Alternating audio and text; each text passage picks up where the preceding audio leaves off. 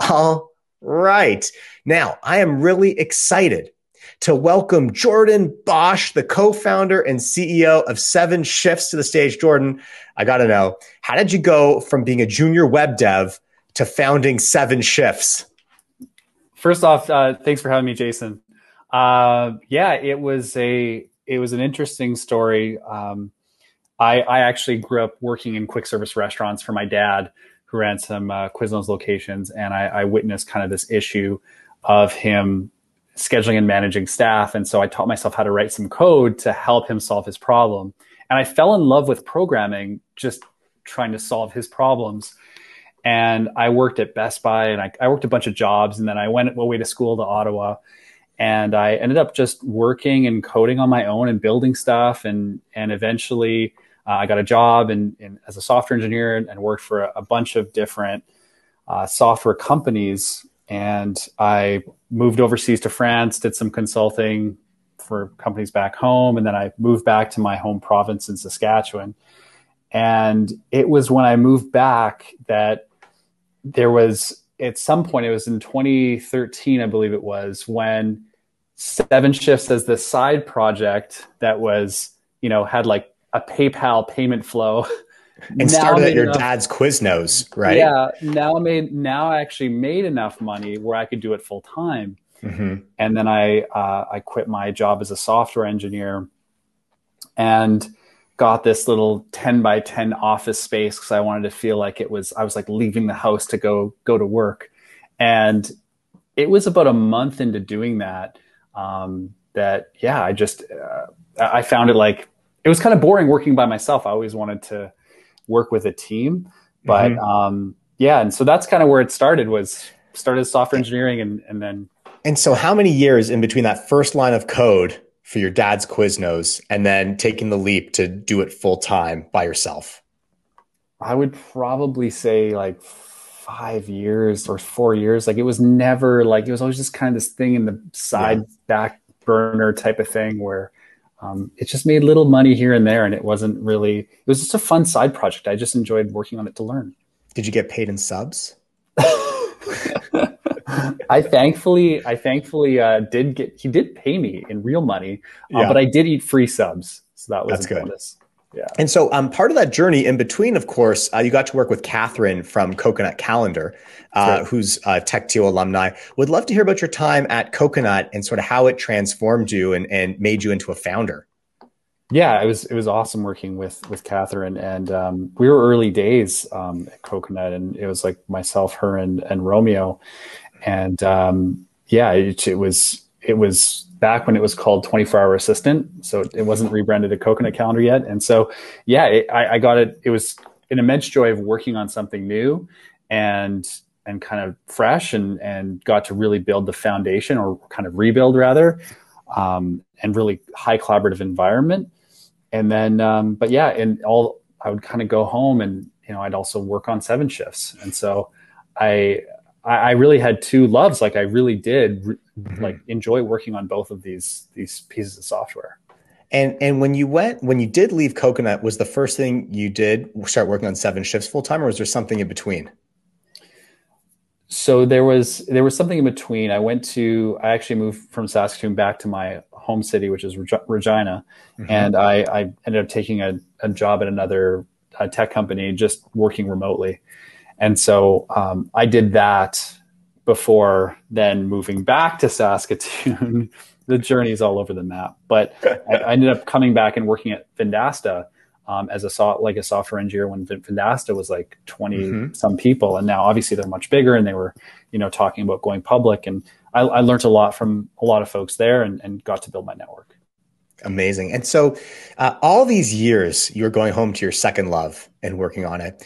Did you know the whole time that eventually this was going to be your number one focus? Or was there a time that sort of shifted and said, this is now, like, why not the first year? Why the fifth year of working on it? I was still in the midst of just learning how to write code. I think that was just figuring things out, and Hmm. yeah, I always kind of knew in the back of my mind that this was going to be the thing that actually makes money. And I did try and get it out there earlier than, than like much earlier, even as I was working on it, because I'd work my job in Ottawa at an agency, and I would go home and I would literally sit there and work till like 2 a.m., like pretty much every night. And then on Saturdays, I'd print off these papers of screenshots of the product, and I would like walk into restaurants and be like, hey, like, check this out. Do you want, like, didn't even have a laptop. I only had a desktop. I couldn't afford a laptop. And so I was like trying to sell this, like these pictures of software on paper. It was absolutely ludicrous. But was it totally vaporware? Was it literally just the printouts, or you were busy building it behind the scenes as well? No, it fully existed, but like I couldn't bring my computer, like my desktop computer, to the restaurant to like demo people. Yeah. So I had to like print it off. Incredible. And yeah, man, you must have been excited when the tablets first started coming out. You must have been like, this is brilliant. A great novel invention. Yeah.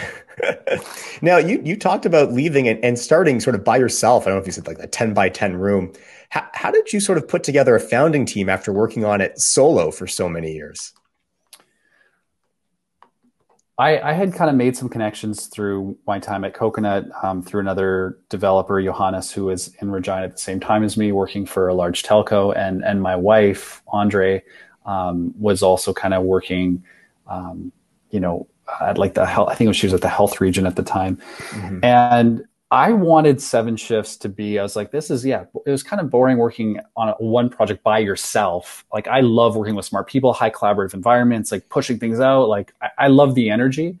And so I was like, well, I want to go build a big company. And where do you go to build big companies? I was like, oh, go to the Bay Area. That's where they build all these big companies. And so we applied to some tech accelerators. I told my wife, Andre, and Johannes, I was like, guys, like, if we get in, like, you guys have to quit your jobs. Like, do you want to, like, would you want to come and move down there with me? And they're both like, yeah, of course. And then we did the interview, and then we got in, and we kind of, I remember closing the laptop lid. We used like Skype to like have the conversation. And I was like, are you guys, and they're like, well, I guess this was like Monday. And they're like, okay, well, I guess I'll tell my boss on Friday that I'm quitting.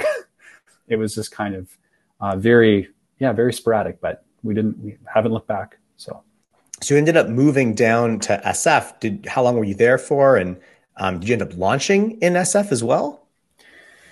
Yeah, I think there's like, I mean, we already had a bit of revenue. We were at like a couple K in MRR, like nothing crazy.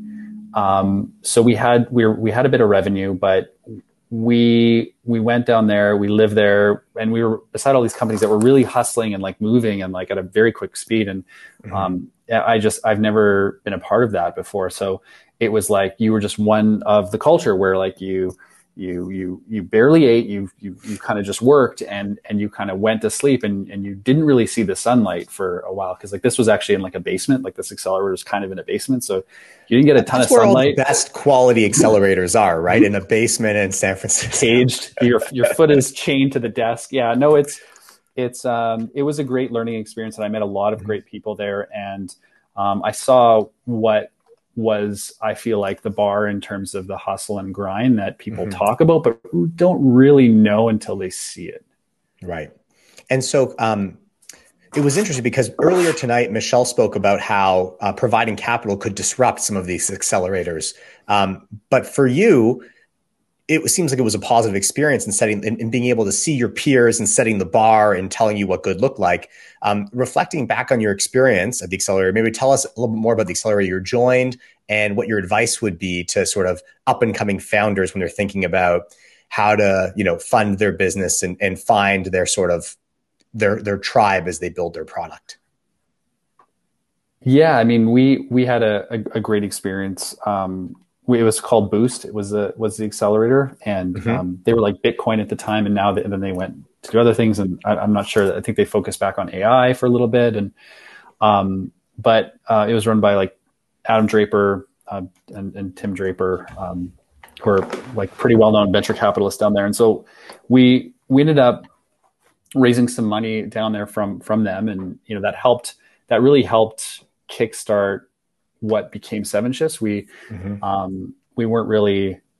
weren't focused on the restaurant space. We're in this kind of like awkward phase where we got all these requests for stuff to build, and I'm really someone that doesn't like to be the jack of all, master of none. Like I want to be like, if you don't evoke like an F, yeah, this is the best product. Like if I can't evoke that emotion from you, then why am I building this? It just doesn't make sense. And spending all this energy. So we truly, I think for us, aligning with like a great accelerator that like fostered this community allowed us to really, really like take a step back and say like, we're going to go focus on restaurants. And it was uncomfortable because it meant isolating 2/3 of our existing customers. So they're going to like what kind of customers were those? Like what sort of industries were the other 2/3? Everything from like retail, dog grooming companies, medical, construction, like there's like everyone in a cat has to schedule, people. And so we just thought in 2013, like this industry has been kind of largely forgotten and hasn't adopted technology. And there was this kind of green space or white space, if you will. And everyone said it was stupid to like try and target restaurants because margins are low. They don't pay for anything. But, that was really when we started to see early signs of like restaurant tech, POS starting to raise like gobs of money and like, or start to go on that trajectory where, a few of them are, multi-billion-dollar valued companies now. But, so we had the fortune to get a really good head start and partner with all these. How did those conversations go when you were when you decided to focus on your niche to evoke that wow feeling and you had to fire 2/3 of your customers? Like, did you just sort of neglect them and hope that they would churn and leave you alone? Did you reach out proactively and let them know? Trying to remember, honestly, like we for sure changed the site to have like pictures of restaurant people. So like if you weren't there, you'd probably be like, hey, like this is kind of weird. But yeah, we did notice churn. It kind of went like this for a little while, and then it started going like this.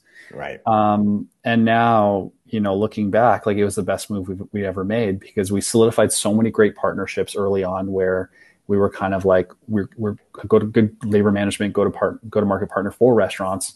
And and then we can build all these restaurant specific things now to kind of help foster that.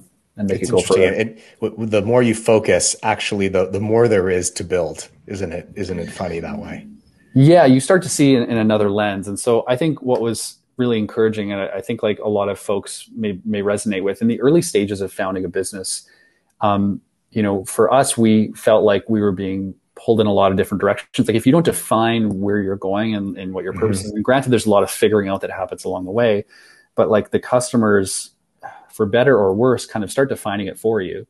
And you're going to get pulled in a lot of different ways and you're going to see opportunities, but it's your job to figure out, kind of as Michelle stated, like, they saw the writing on the wall in terms of where they wanted to focus on that next opportunity and not go with the Airbnb route and go into commerce. And I think like those moments are really important to recognize because you can't do everything. You have to understand and measure and have conviction around that next big step you need to take.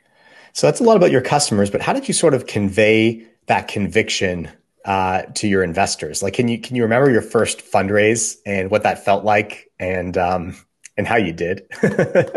Yeah, I was very poor. And so like, I've gotten better. I'm still not the greatest, but I feel like I've made a lot of progress, but in any case, early days, we got some angel funding from the Bay Area, and then we moved that back to Canada, at which point people are called us stupid and crazy for going back to Saskatchewan. They needed to know where it was on a map.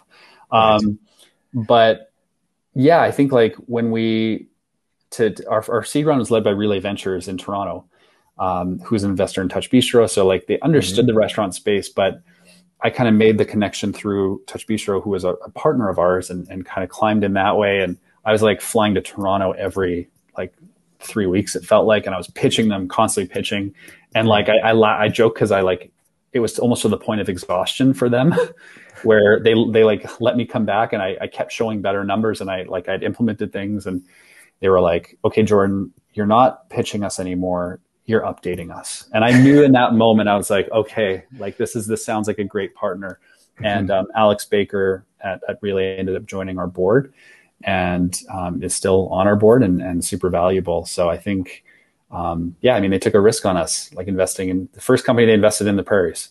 And so amazing. And that's you sort of focus on the successful one, but to get to that one, how much other flying to the Valley, to Toronto, to Vancouver, Oh, abroad? Like how, until the point that we were updating, the love of your life. What did it feel like?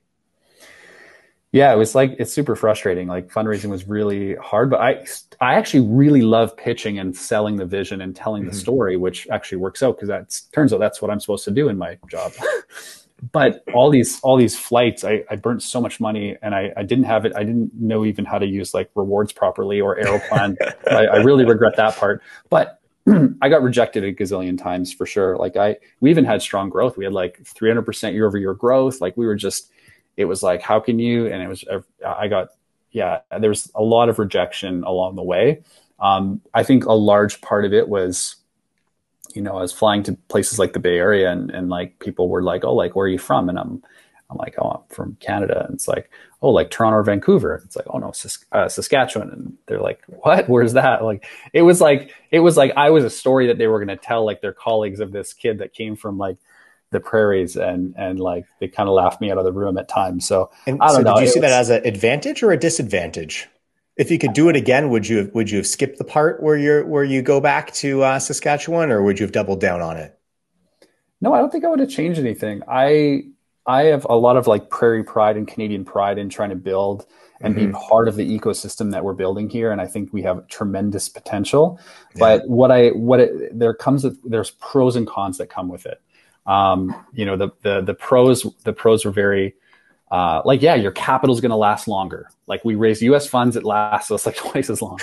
But the cons of it Hmm. were very clear. Of yeah, like you're going to miss the senior talent. So I spent a lot of time maintaining a network there and in Toronto, and trying to bridge our team into these areas and to introduce them to people and say, spend an hour with this person, spend an hour here, get to know these people, because that's when the magic starts to happen, is when people Yes. start learning, and you need to accelerate the learning. It's not that Yep. people are incapable of doing something. It's the learning velocity. And if we can find people that have a high learning velocity, I want to download as much information into their brain as possible to kind of get going. And so Yes. I spent more time finding and hiring people with high learning velocity potential, and downloading, and kind of networking them in.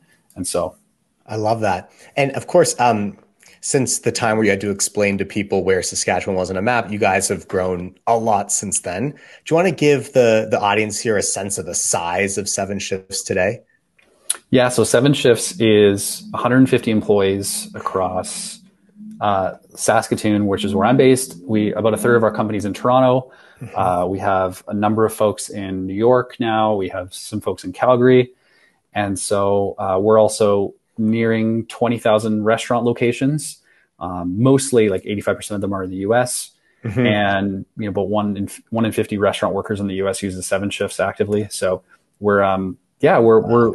and we also it's going to be announced this week, but we just closed our Series B, and so this Yes. this week there'll be hopefully some press pickup, and the details will be shared a little bit later. But we're obviously ramping up hiring and building our team, and continue to grow, because we're excited to build a great story here. And going from part-time evening project to 150 people, what surprised you the most in that sort of scaling journey? Um, the What surprised me the most is, yeah, I'm trying to think. Like, obviously, like processes keep changing constantly, and Hmm. like, and you always try. You don't try to over, processorize. That's not a word, but It things could you be try. though. It could Yeah, be. We can make it a word. We can make it a thing at TechTO. Processorize. Uh-huh. processorize. Oh Yeah. God, that's what I'm known for now. But I'm a big believer in kind of the document the 20% that gets you the 80% results, Hmm. and Yeah. so really making sure we're continuing to run lean, and as we hire folks, and really being cognizant of the individuals we bring onto the team, that they subscribe to our core values, behaviors, and philosophies of how we think about business.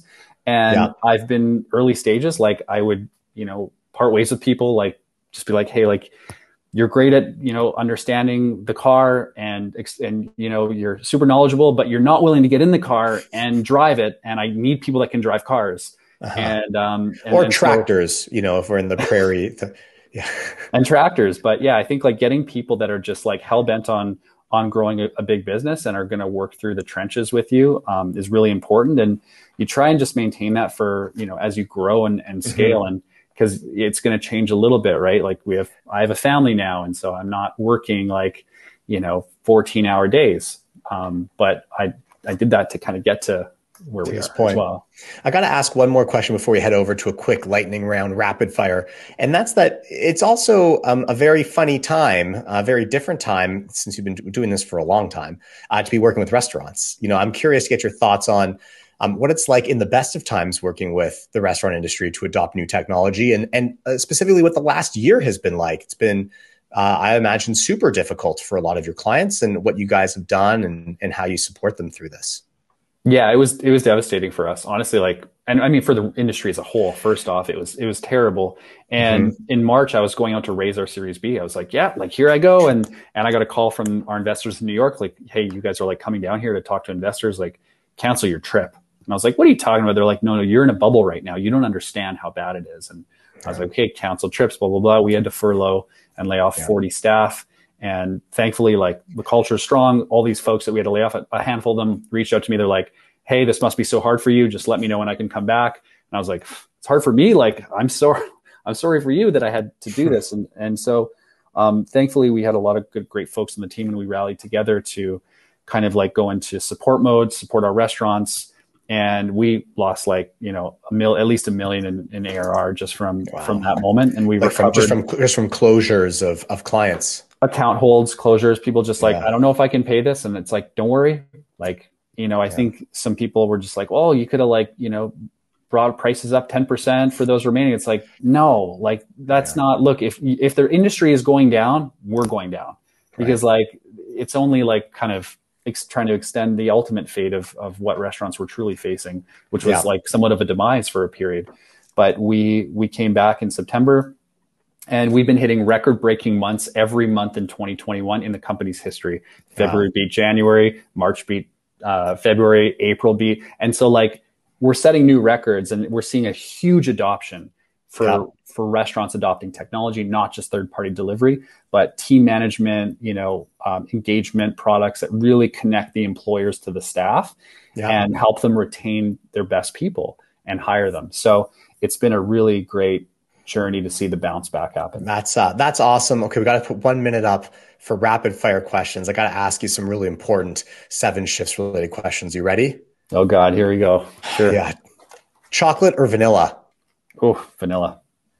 Soup or salad? I would say salad. Cheese or pepperoni? Cheese. Okay. Interesting. A lot of people are going to be looking deep into these answers to see what that really means about the 7 Shifts leadership team. Your favorite restaurant? I would say in Saskatoon here, Keogh's. It's an amazing Thai restaurant. What makes it so great? I mean, it's so consistent. It's so consistently good. I don't know how else to explain it. The spice, would you say it's the scheduling of their wait staff? Yeah, funny enough, they don't use 7 shifts, which is why would I eat there? You might ask. And so I need to figure out what I do now. Yeah, come on, you got to get your favorite restaurant as a client. That's important. I know. What's the number one thing that people should do when they visit Saskatoon? They should take the Prairie Lily Cruise. Our investors took it from New York. They came up here, and it's just this old river cruise that you get you can get some cocktails on. It's like a lemonade cocktail, and you can have some drinks, and it takes you down the Saskatoon River. So let's blow that service up. Make sure we drop it in the chat, team. I think that's going to be awesome. And then last question: what product or service do you wish exists today that doesn't yet?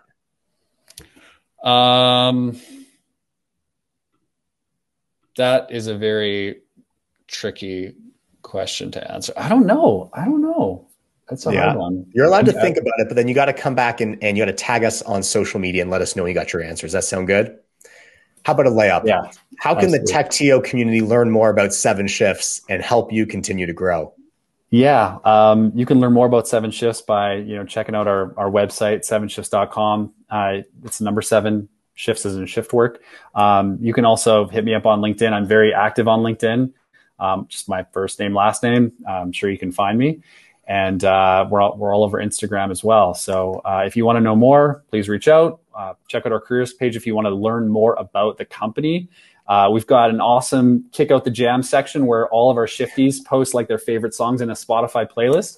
So if you want to see what we're listening to, go check that out. You can do that on our careers page as well. That's awesome. What an amazing story. Can we get a huge emoji round of applause for Jordan, the 7Shifts team, putting the Saskatchewan tech ecosystem on the map? Thanks for joining us on Tech TO together. Thanks, Jason. Great.